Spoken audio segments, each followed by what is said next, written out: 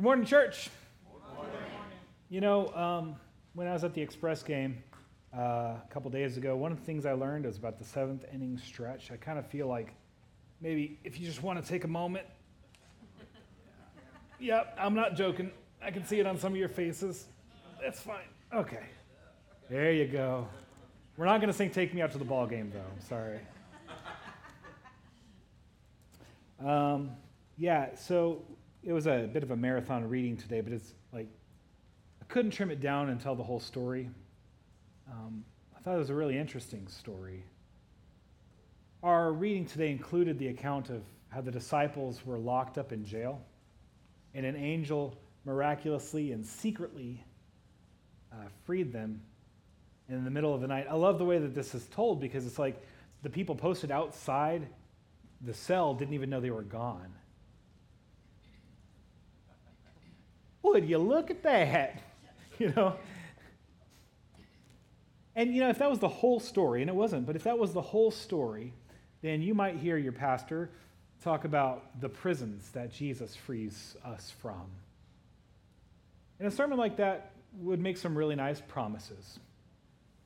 Some of them would even be true. And you can hear that sermon in lots of churches all over the place. Because it's a marketable message. And it is compatible with the nature and the work of Jesus. I mean, he does free us. I might someday preach a sermon like that. But not today. Because that's not what the text is about as far as I can tell. Or at least it's only a small part of it. The story we read today isn't firstly about freedom in Christ. I would suggest to you that the story today was a lot about the cost of witnessing. It's a story about how our relationship to suffering is completely transformed in Christ.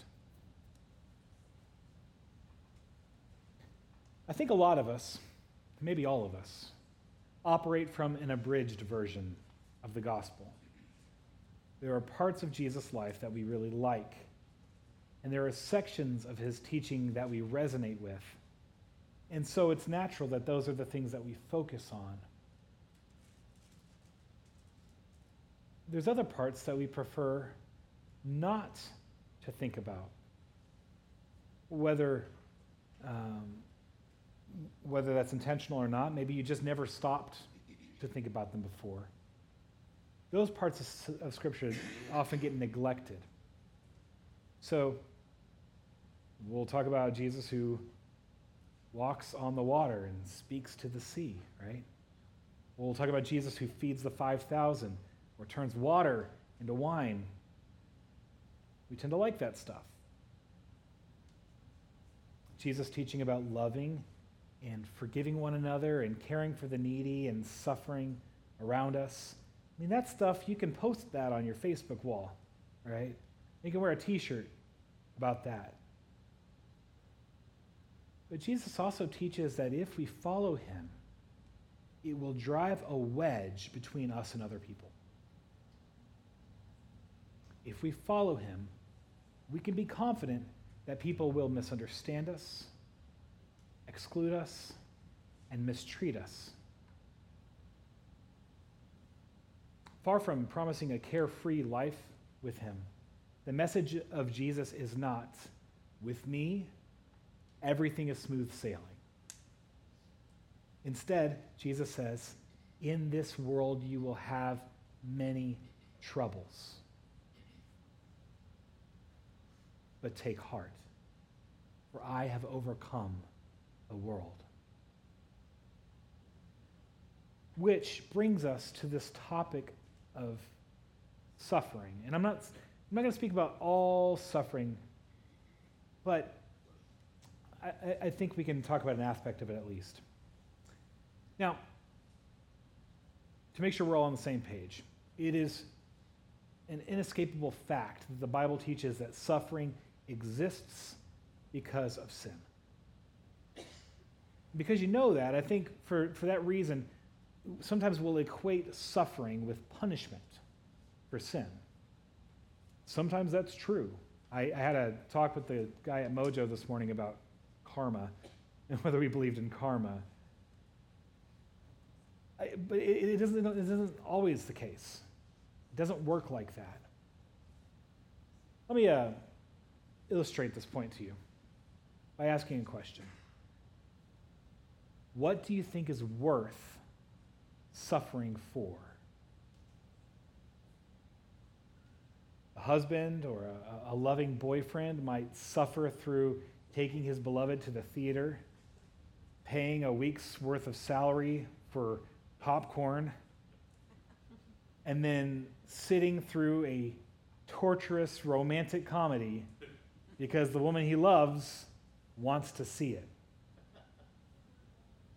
You could just pick a cool woman and then you don't have to do that. Thank you, I love you.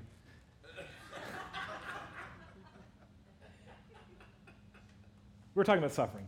A parent might work overtime. Or maybe they'll pick up an extra job to pay for their child's dance lessons. A sister might give a kidney to her sibling because without it, she'll die. That kind of suffering isn't punishment, right? That kind of suffering is an act of love and kindness. Because you see, the suffering itself isn't the evil thing. And it isn't always the result of evil, except that suffering exists because of a broken and fallen world. Sometimes suffering isn't evil, it's beautiful, because it's the consequence of love. After all, isn't that a big part of the gospel we proclaim? That Jesus thought you were worth suffering for. He suffered what we could not endure so that we wouldn't have to endure it. And if anyone doubts the love of Jesus, they need only to look at the suffering to see how real and how great his love for them is. Hopefully you're familiar with the Beatitudes. It's Matthew chapter 5, where he says, blessed are the poor in spirit, blessed are the meek, whatever. And I think it's easy for us to read those in a regretful kind of way. Like, yeah, it's rough being poor in spirit, but hey, at least they're blessed. But rather, I think we should read it as it was actually spoken. Blessed are the poor in spirit. Blessed are those who mourn. Blessed are the meek, those who hunger and thirst for righteousness. Blessed are the merciful, the pure in heart, the peacemakers. These are my people, what Jesus says. And the conclusion of the Beatitudes drives it all home. He says, blessed are you when others revile you and persecute you and utter all kinds of evil against you falsely on my account. Rejoice and be glad, for your reward is great in heaven, for so they persecuted the prophets who were before you. I think the early church in Acts, I think they understood and believed these words in a way that you and I ought to aspire to. This blessing of Jesus wasn't propositional or philosophical or hypothetical. He doesn't say, like, if you ever happen to be persecuted, remember that I bless you for it. These Christians they preached Christ crucified, and as a direct result, they were persecuted. They knew they'd be persecuted before they preached Christ. And when they were persecuted for Christ's sake, they counted themselves as blessed. See, the story of the angelic prison break unfolds in a way we might not expect, because I think the goal is different than what we might expect. When God leads them out of jail, he doesn't send them away from the danger.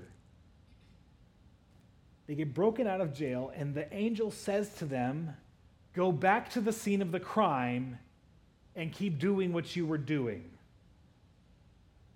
Go back to the temple where you were arrested and keep preaching Christ, the reason you were arrested. The message for them was not that the gospel frees you from persecution. The message for them, and I hope you'll hear every word I'm about to say, the message for them was that persecution cannot stop the gospel. After all, they more or less get arrested all over again the very next day. This time, they weren't imprisoned. They were beaten and threatened before being released. And when the disciples left, they rejoiced.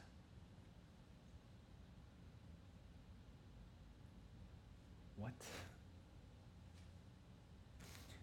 You might be thinking, well, yeah, I'd have rejoiced to be let go too. I would rejoice that the beatings were over. I would rejoice that we didn't have to spend another night in jail. But that isn't why they rejoiced. In verse 41, it says, they rejoiced because they were found worthy of suffering for the name of Jesus. That's a profound statement. That is an incredible perspective through which to view their suffering. They could account themselves among the blessed ones that Jesus preached about. They could number themselves with the prophets of God because they suffered for the name of Jesus. And why is that good news? Why is that something to celebrate? Well, if it's all about your experience, maybe it isn't, but if it's about something bigger than you, maybe it is. See, their suffering was proof that their message was being heard. It was proof that the gospel was having an impact, even after Jesus had returned to heaven. But it's more than that even. The suffering they endured was proof to the onlooking world that this gospel was worth it. It was a testimony that Jesus is worth the suffering. It was proof that the work of God can't be stopped by the schemes of evil men. And don't get me wrong, I am thankful for the freedom that we enjoy to preach Christ without persecution. But who knows? Maybe someday we'll have the opportunity to suffer for the name of Christ. And if so, I pray that we'll give thanks that we too were found worthy of suffering for his name. Let's pray. Heavenly Father, we thank you so much for how you've blessed us and how you've provided for us, and how you've safeguarded us. But Lord, we thank you for something even bigger than that. We thank you that the gospel can't be stopped. No matter what people threaten with, no matter how people try and push or crush, your gospel prevails. Not just because people hear it and pass it on, Lord, but because a big chunk of that gospel is that no matter what this life or what your enemies throw at us, we still emerge victorious on the other side. We thank you that you've included us in your family. We pray, Lord, that we'll value you, that we'll count you worthy of enduring anything.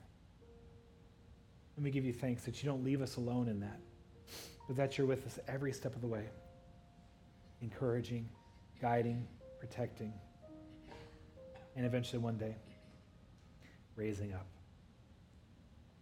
We give you thanks for all the saints who came before us, who suffered to bring us this good news of Jesus Christ, crucified and risen again. It's in his holy name that we pray. Amen.